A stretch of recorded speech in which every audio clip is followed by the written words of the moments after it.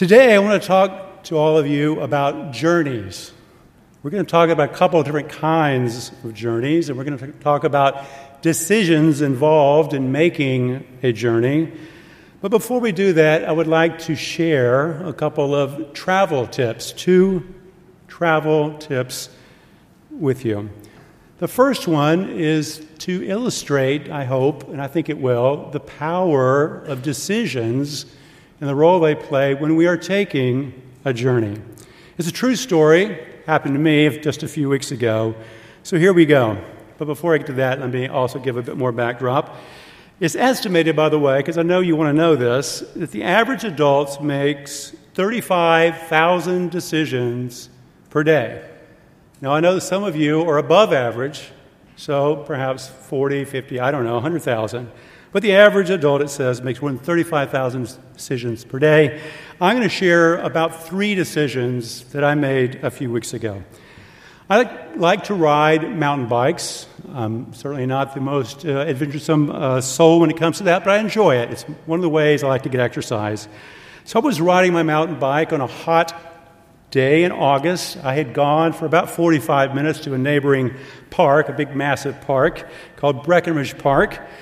And I was feeling, frankly, pretty good about myself. I had wondered what kind of condition I'd been. I'd not been able to ride that much this summer, but I was feeling pretty good. In fact, I had conquered what I call the field of futility. It's a field, as the name suggests, maybe about 2 football fields long. It doesn't really look that imposing, but for some reason, it's kind of soft and mushy, and the grass is thick, and it takes a lot out of you. But I'd gone through the field of futility and actually done pretty well. And so as I came out of the field, I thought, I'm in better shape than I thought I was. And I also thought, and that was the hardest part of my journey, and now I get to go downhill. Because as we all know, when you say it's all downhill from here, that's a good thing, right? So I was looking forward to it. I was going to get some nice breeze as I went down this hill. And I'd been down it many times. It wasn't new to me. But as I started down the hill, I decided to do something kind of the spur of the moment. Decision 1. I decided to turn left instead of right. I always went right for reasons I'll skip today. But I went left. And as I started going down, I realized, wow, I'm picking a lot more speed than I thought. But that said, I managed to kind of keep it under control. It was under control. And so I made it through a really sharp, kind of a hairpin left turn. But as I was coming out of that turn and looking ahead, I saw an elderly couple walking my way on the path that I was riding on. And I thought to myself, now I know that there's enough room. It's a pretty wide path. There's enough room. I could go beside them, and everyone has enough room. But I was a little concerned that maybe I would alarm them. So I thought, I'll just veer off the path. I've been in this area before. I knew it fairly well. I thought, well, there's some grassy, dirt area over here. I'll just go veer off to the right. So that was decision number 2.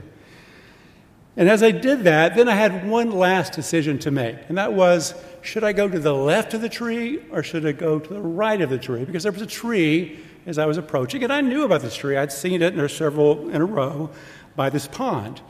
I thought, you know what, I'll go. I kind of started to go to the right because I knew it a little better. I thought, no, I'll just go to the left. So all these 3 decisions happened in quick order. But as I approached and drew even with the tree, to my great dismay, I realized, because it was covered in shade, it was frankly right beside the tree, it was kind of in a dark area, and I couldn't see it until I was right on top of it. There were about, 6 or 7 exposed roots, which if you've ever ridden a mountain bike, roots are the enemy of mountain bikers. But they were maybe 2 or 3 inches, but then there was 1 or 2 that were probably 6 to 8 inches high coming out of the ground. And I had a lot of speed. I'm coming toward it. And for 1 second, I thought, I'm going to make it. And then I realized I wasn't going to make it. And strangely enough, time slows down. I can still see the elderly couple walking my way, looking at me, and I'm thinking, this is not going to end well. And I went over the handlebars, came crashing down hard on the hard-packed dirt. And I knew I was hurt, but my ego was probably hurt more, and I jumped up quickly to let the elderly people know, look, hey, I'm in good shape, I'm okay. But I realized quickly that I'd lost about 4 inches of skin from my elbow, and I also realized that I had badly bruised my ankle and my lower shin on my leg. But mainly, I think I had bruised my ego. So you probably all can think of a story in your life where you've done something similar. All the decisions seemed quite innocuous, but the outcome was not very pleasant. And so I want you to set that aside and think about decisions, but we'll move that to a spiritual realm. But I hope that perhaps helps you think about how powerful they can be in our lives. So that was tip 1.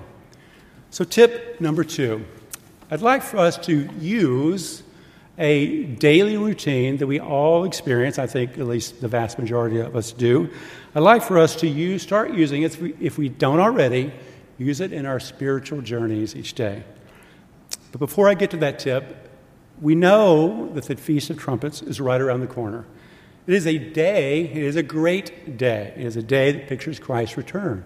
It is a sound of a trumpet, as we know, and we know that the trumpet's sound of the trumpet blast can mean it is time for celebration, to shout for joy, or it can be a time of war. So as you think about trumpets, and you think about your daily routines, and as you think about journeys, think about what happens almost every morning for all of us. In fact, it may have happened this morning. You're awakened by, well, hopefully not a trumpet blast, but you're awakened by your alarm. Maybe it's on a clock, maybe it's on your cell phone, but every single morning, probably, unless you just happen to wake up by yourself, that alarm goes up and it wakes you up. So I'd like to encourage you to think about that when that alarm goes off. Consider it a mini trumpet blast and a reminder that your day, your spiritual journey is beginning anew. And you have a chance to celebrate your relationship with God, to shout for joy in a sense, or also to be reminded that it's time to get ready for the battles that you'll face that day. So those are a couple of travel tips. Let me now move to journey number 1. This journey, you can call it the journey to. Now, as I look around, I don't want to psych myself out, and there's folks upstairs. Hello, folks upstairs. This part of the message is primarily to those who are not yet baptized. Now, you might be a teenager or a young adult, or you could be someone who's in their 40s, 50s, or beyond. But someone who's not baptized. But as we look at it, clearly there are lessons here that apply to all of us. So please don't check out on me if you've been baptized for 40, 50 years. So let's look at that, and we're going to do that by looking at the story of Gideon. Gideon is one of my favorite characters in the Bible. I love the story. I'm not quite sure why, but it's just a unique story in his relationship with God. So if you would, turn to the book of Judges, chapter 6.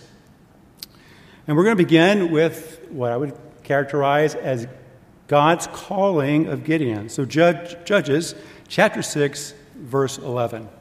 Where we read, "Now the angel of the Lord came and sat under the terebinth tree," which was in Oprah Winfrey, I guess, which belonged to Joash the Abiezrite, or something like that, while his son Gideon threshed wheat in the winepress. He was there because he was trying to hide his activities from the Midianites. And here we have an interesting statement being made. The angel of the Lord said to Gideon, "The Lord is with you, you mighty man of valor." Kind of an interesting statement since he was hiding at the time. But that's the essence of the beginning, if you will, of the call that God made to Gideon. So God will call. We know that God calls. And so for all of us, if we think about our lives, you can think about whenever that call you felt came to you. Here's when it came to Gideon. Now, I want to make the point that as we go through Gideon's story, that what happens here, I think, actually are quite common. It's really a pattern that probably all of us experienced to some degree, and it may be different ways.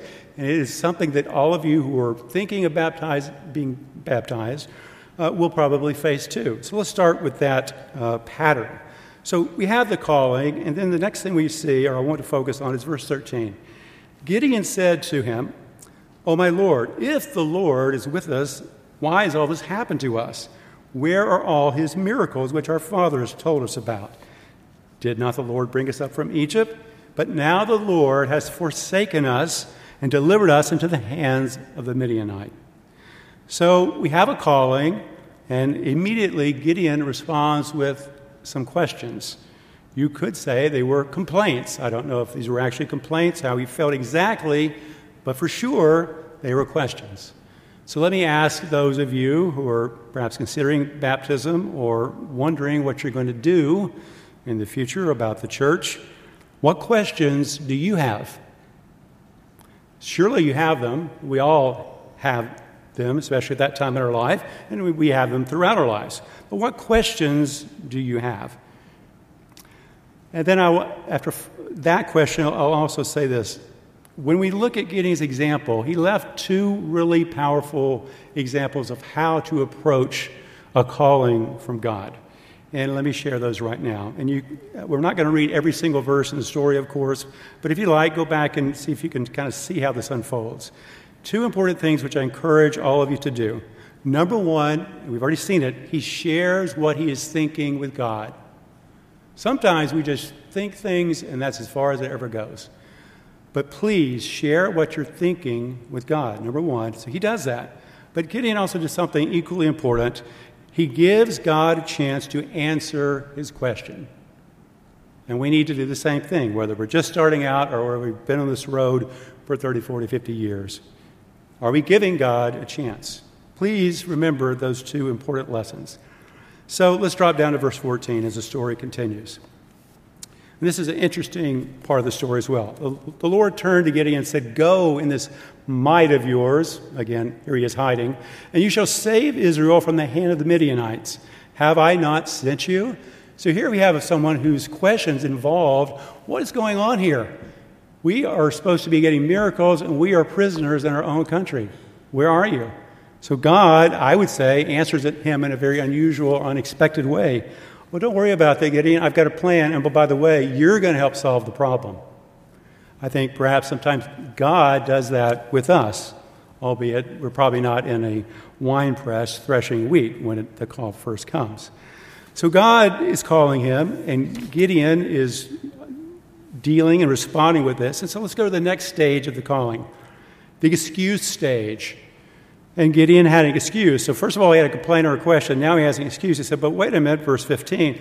"Oh, my Lord, how can I save Israel? Indeed, my clan is the weakest in Manasseh, and I am the least in my father's house." So there was his excuse. Now, I just had a question and a complaint. I didn't want to get involved here. But now, okay, wait a minute. Going in a direction I didn't want to go. Well, what about you? What about me? Even if I have been called for some years, which I have, what are our excuses? Mr. Coburnett talked about the persecution and the trials to come, and that can be daunting to consider. We've heard about it for years, but when it gets to it, it might make us a little bit nervous. So what excuses do you have? Are you too busy with school? Are you having too much fun partying, playing video games, just goofing around? Don't like the people at church? What are your excuses? We probably have them all, and I don't want to be just dismissive. We all go through these things. But are those your excuses for not getting involved if you're not involved? Well, God knows we have these excuses. God can deal with them, and God can help us work through them. I'm not trying to say that you're a horrible person if you have them. We all go through this process. So we have these excuses, and God comes back to Gideon in verse 16. "Surely I will be with you, and you shall defeat the Midianites as one man." So he keeps adding, and God will keep working with us as we work through this relationship. But Gideon, despite all this, he's still not done. And I don't think that for most of us we are done that easily or easily convinced. So I would say the next stage is this. Gideon now goes through a process where he asks for what I would call reassurance.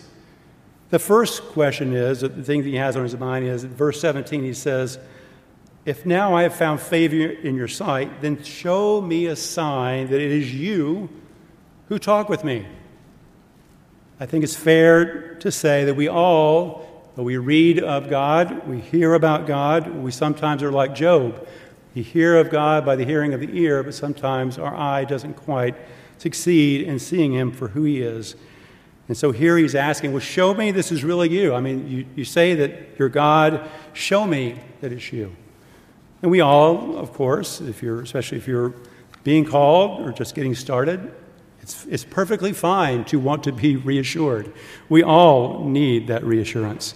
And so the story goes on, and again we see that Gideon gives God, he asks, then he gives him a chance, or he does his part, I should say. Verse 19, Gideon goes, he prepares a young goat, he gives an offering. I won't read every word, I'll just paraphrase it. Basically, the offering is consumed by fire. That is God's way of showing that, yes, indeed, it is God, it is I, that, in other words, that is speaking to you. So that was somewhat reassuring, but he still wasn't completely reassured.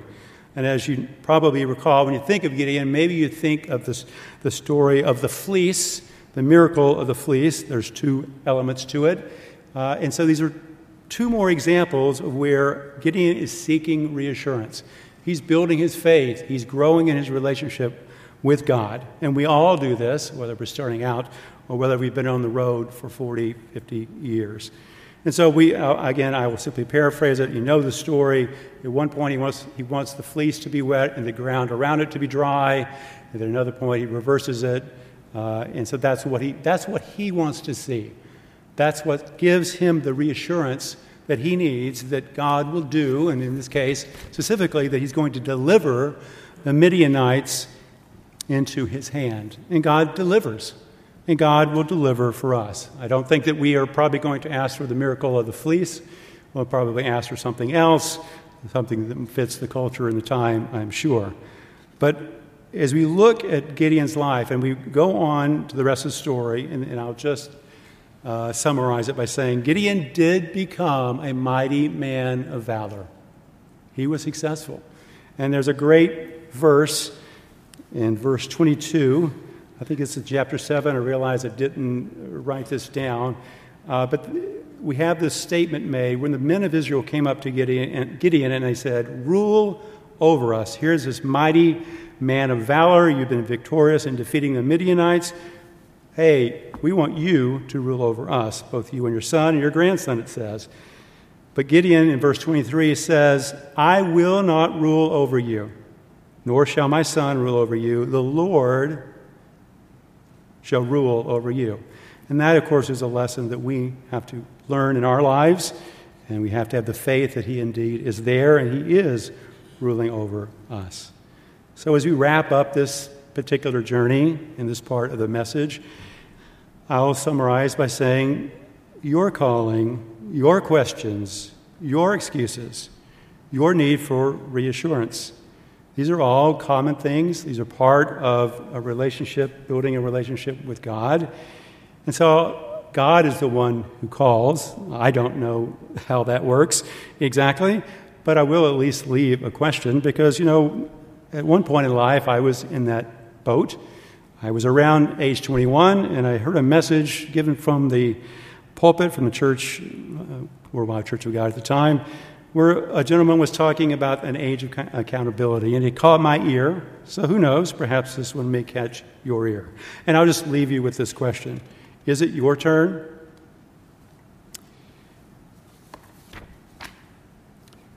So now let's move on to the second journey. This journey, if you want a title, I guess I should explain it. This is called The Journey Back from Multiple Sins. Not exactly a super catchy title, but it's a way of explaining what I'm going to talk about.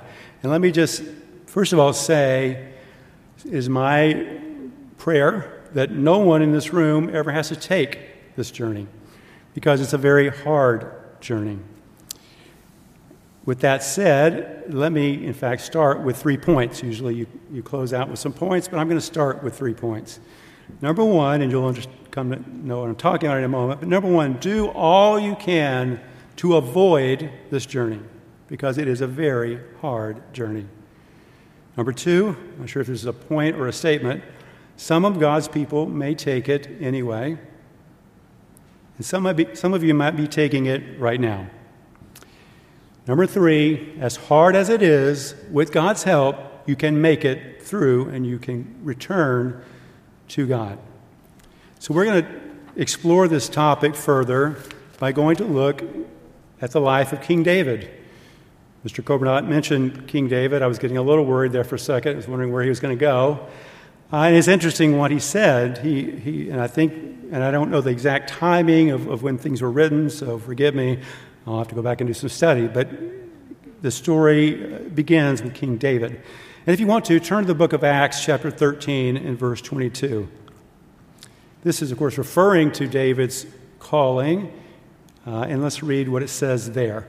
And when he had removed him, God had removed King Saul, that is, God raised up for them David as king, to whom he also gave testimony and said, I have found David, the son of Jesse, a man after my own heart, who will do all my will.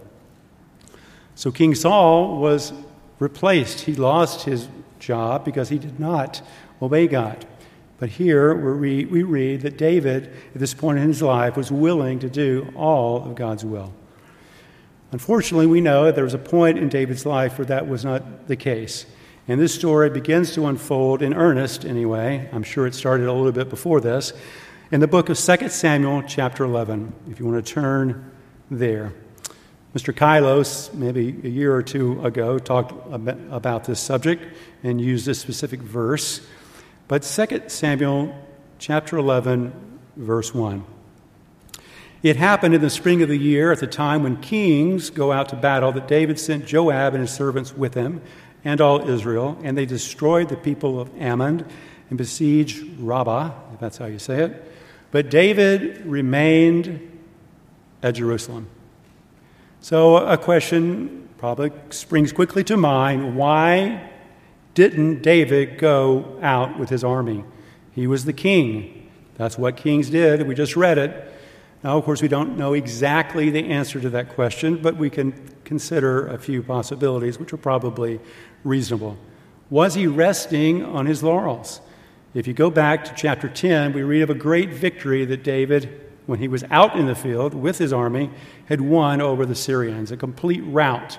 So sometimes when we have great victories, we tend to let down. We want to enjoy the moment. Was that where David had gone in his mind? Or had he just also gone perhaps just into a mode where he felt like he had done it for himself? I don't know. Maybe he was just tired of the hard life of a soldier. We'll get a clue that perhaps that was part of the issue in a few moments. In any event, he did not go. Verse 2 we read, it happened one evening that David arose from his bed and he walked on the roof of the king's house. Kind of a strange thing to do, maybe. And from the roof he saw a woman bathing, and the woman was very beautiful to behold. So David sent and inquired about the woman and someone said to him, is this not Bathsheba, the daughter of Eliam, the wife of Uriah the Hittite? Verse 4, David sent messengers and took her. And she came to him, and he lay with her, for she was cleansed from her impurity, and she returned to her house. And verse 5, the woman Bathsheba conceived, so she sent and told David, I am with child. So David, if you think about what's happened here, has multiplied sins and made a series of decisions in very rapid order, all of which were pretty poor decisions. Let's rehearse them briefly. Number 1, he abandoned his soldiers for apparently his own pleasure. Number 2, he beheld the woman's beauty. He did not follow the example of Joseph. Of course, we know the story of Potiphar's wife. Joseph, when he was confronted with a similar situation, fled, physically ran out of the room, but David did not do that, a decision he made. Number 3, he pursued the matter further by asking, well, who is this woman? And once he was told who she was, he was told that she was married. Didn't stop him either. Another decision. He just kept going. He also didn't care, point number 5, didn't care that she was married to Uriah, who he knew. Uriah was one of his mighty men, one of his loyal servants, who, by the way, was out in the fields fighting for Israel and serving his king. Didn't faze him. Number 6, he took her, and of course, he lay with her. But he wasn't done there either. And again, I have some trepidation in even talking about this. King David was a man, of course, for much of his life after God's own heart. So I don't want to just sit up here and cast stones. But he did these things, and they are recorded for us to learn from. But he wasn't done, as I said. In verses 7 through roughly 14 or 15, we see more unfolding, and this time it involves Uriah, the husband of Bathsheba. And I will summarize what happened at this point. David first brings Uriah into the palace and wants to talk to him. He tries to manipulate him to go out to see his wife. But Uriah is such a loyal servant, he refuses to do that. And he leaves a memorable comment here in verse 11. Uriah says to David, "The ark and Israel and Judah are dwelling in tents. My lord Joab and the servants of my lord are encamped in the open fields. So shall I then go to my house to eat and drink and to lie with my wife? As you live and as your soul lives, I will not do this thing." So I think it's probably fair to say that what Uriah is saying here is probably what David should have decided some time before, instead of staying at the palace. And I would have to think that God probably inspired these particular words. But David, of course, ignores that, and after the attempt to get him to go to Bathsheba, he being Uriah, he eventually just says, "Here, take this note back to Joab." And that note, of course, was his death warrant. So he sends a death warrant by Uriah's hand to take to Joab to execute, which he did, and Uriah dies. It's a really difficult part of Scripture. It's hard to think about it, it's hard to consider it, and sometimes it's not very much fun to do it. So if I have taken you to a place you didn't want to go, my apologies. But I think it's important that we consider these things, because these things can happen to God's people, as we just saw, and to a man like David even, a man after God's own heart. Eventually, however, God says enough is enough, and I think that's true for us. Sometimes we may get into these cycles of sin, and we may go let something persist. And we see in the next chapter that God sends Nathan the prophet to David. By the way, how would you like to have been Nathan? Here's your job. Go tell King David what he's done. Seems like kind of a tough job, but Nathan did it. And as you know the story, and it's obviously a story we talk about the two are the rich and the poor man, the rich man who had loads and loads and loads, that's a modern phrase, of property and possessions, who takes the one ewe lamb from the poor man and uses it for himself. And that was God's way of making the point to David. David gets, of course, extremely angry at this injustice, showing again that he was blinded. Sin deceives us. The more sin we commit, the more deceived we become. And David was blind at this point. He did not realize what was going on. And so David pronounces a death penalty, in fact, on this man. Which, when you think about it, I don't know if it's ironic, but I think God, of course, inspired that as well. And we read about the punishment that comes David's way in verses 10 through 13. We know that the baby that is born to Bathsheba and David will end up dying. We know that there will be horrific incidents within his household. His sons, one will kill the other. A daughter will become raped. I mean, again, this is tough stuff, but this is what happened. And this is the result of multiplying sins and persisting in sins. So as we go through that difficult material, I do have to ask the question, and I point to myself, not just you. What about us? Are we persisting in sin? If you look at your life, are you stacking sin upon sin? If you think about my bike example, that wasn't sin per se, but it turned out to be bad decision upon bad decision, which led to a bad, painful outcome. Are we doing that? Sometimes, as I said before, when we do this, it seems innocuous. It seems like, well, it's just a little thing. You know, I'm good with 9 of the 10 commandments, but that one, not so good with that. And we let it persist, and we let it build up. But it can be very dangerous, and we don't want to do that. So consider where you are. We need, as Mr. Coburnett pointed out, we have to learn to trust God with our whole hearts. We need to learn to obey Him, believe His way is better. David did that for many years of his life, but at this point, he had lost his way, and he no longer believed that. But if you happen to be in that situation, I want you to take heart. It sounds like, oh, wow, this is a real downer. But take heart, because God will help you make it back. If you are there, and if you're not there, yay. As I said before, do all you can to never go there. But let's look at how David made it back. And you'll probably be ahead of me. The book of Psalms, chapter 51. We're back to the Psalms today. It's a very well-known book. It's the book or the chapter where David's repentance is recorded. It's about 17 or 18 verses of extremely rich, deep, and powerful material to study. I don't have time today, of course, to go through all of it with you, but I'll try again.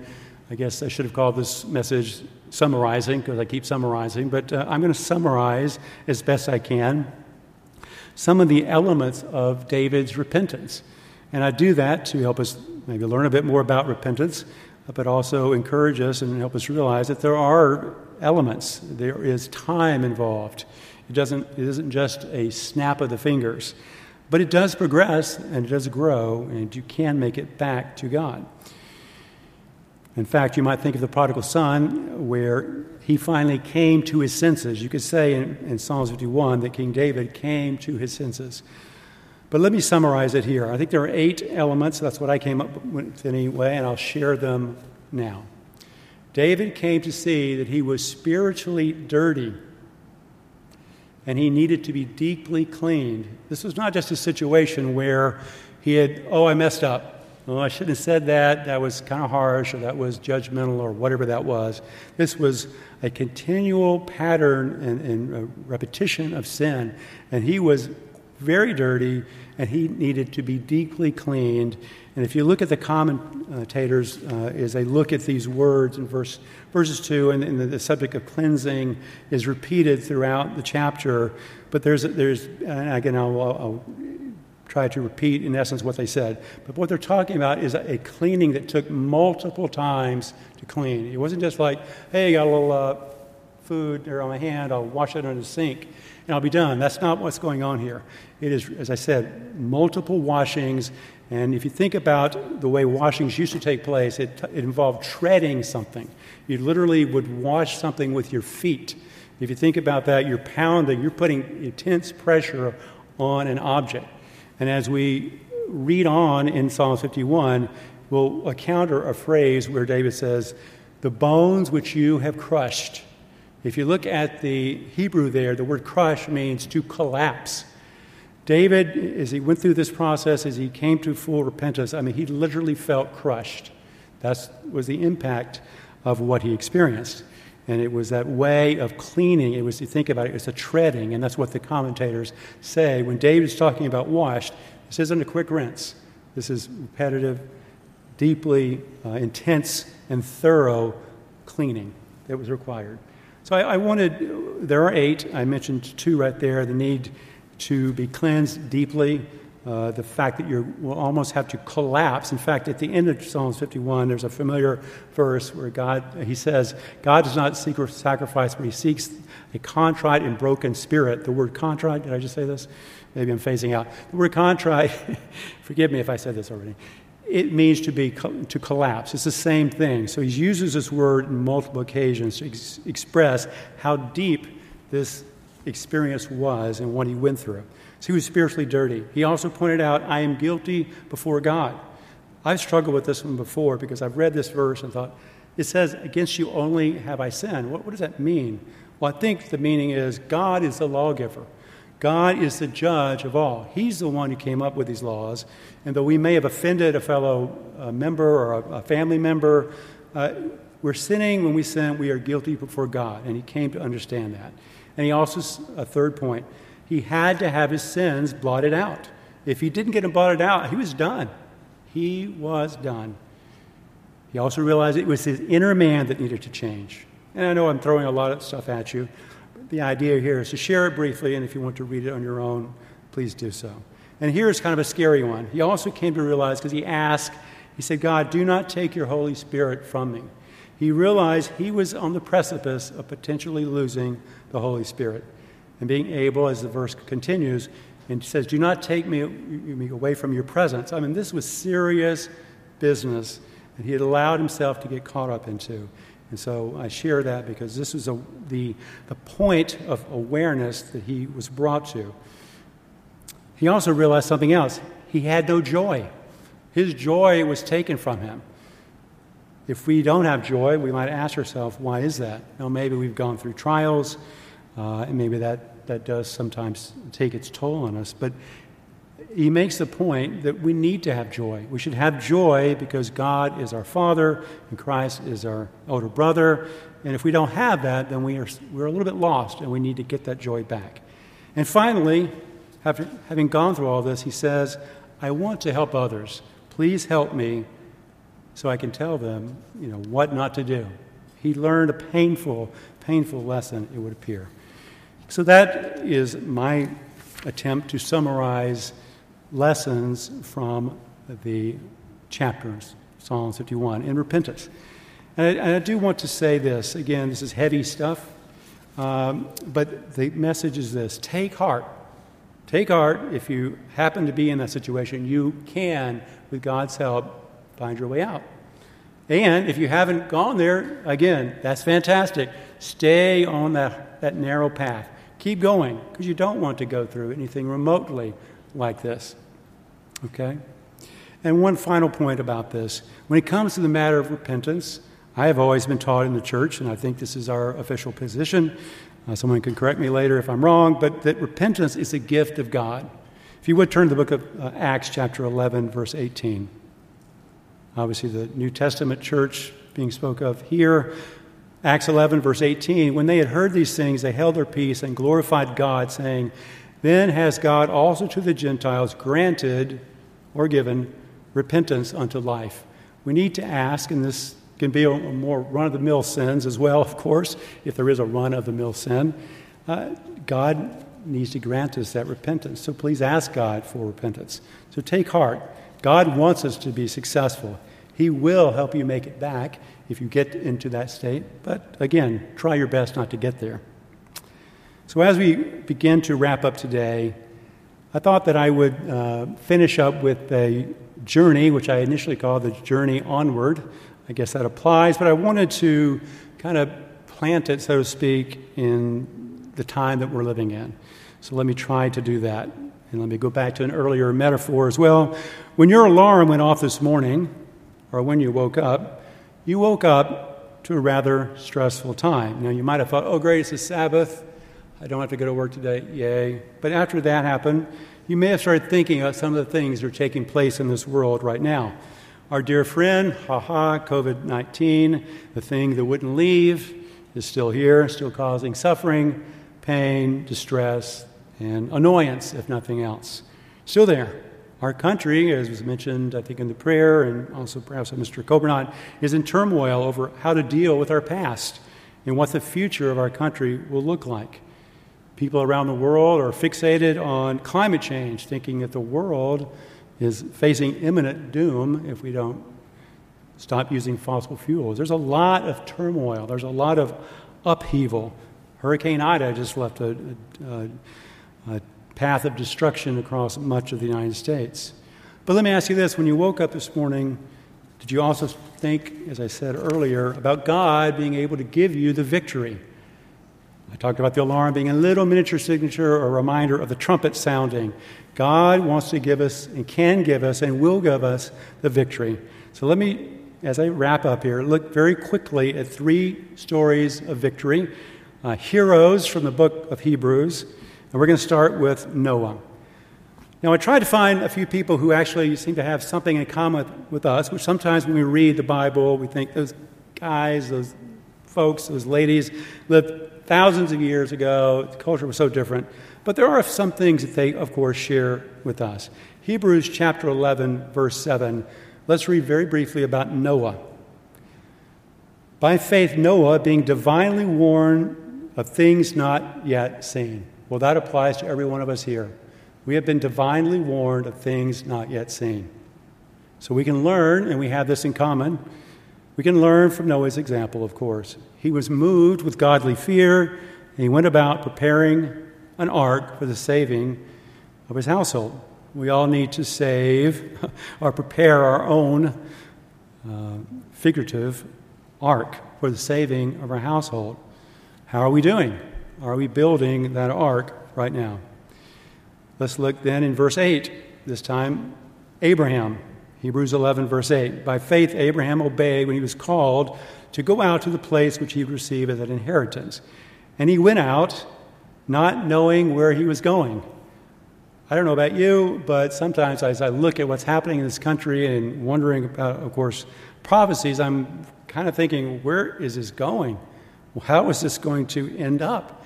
What will my life look like in 3, 5, 10, 20 years, and also for the lives of my sons and your daughters?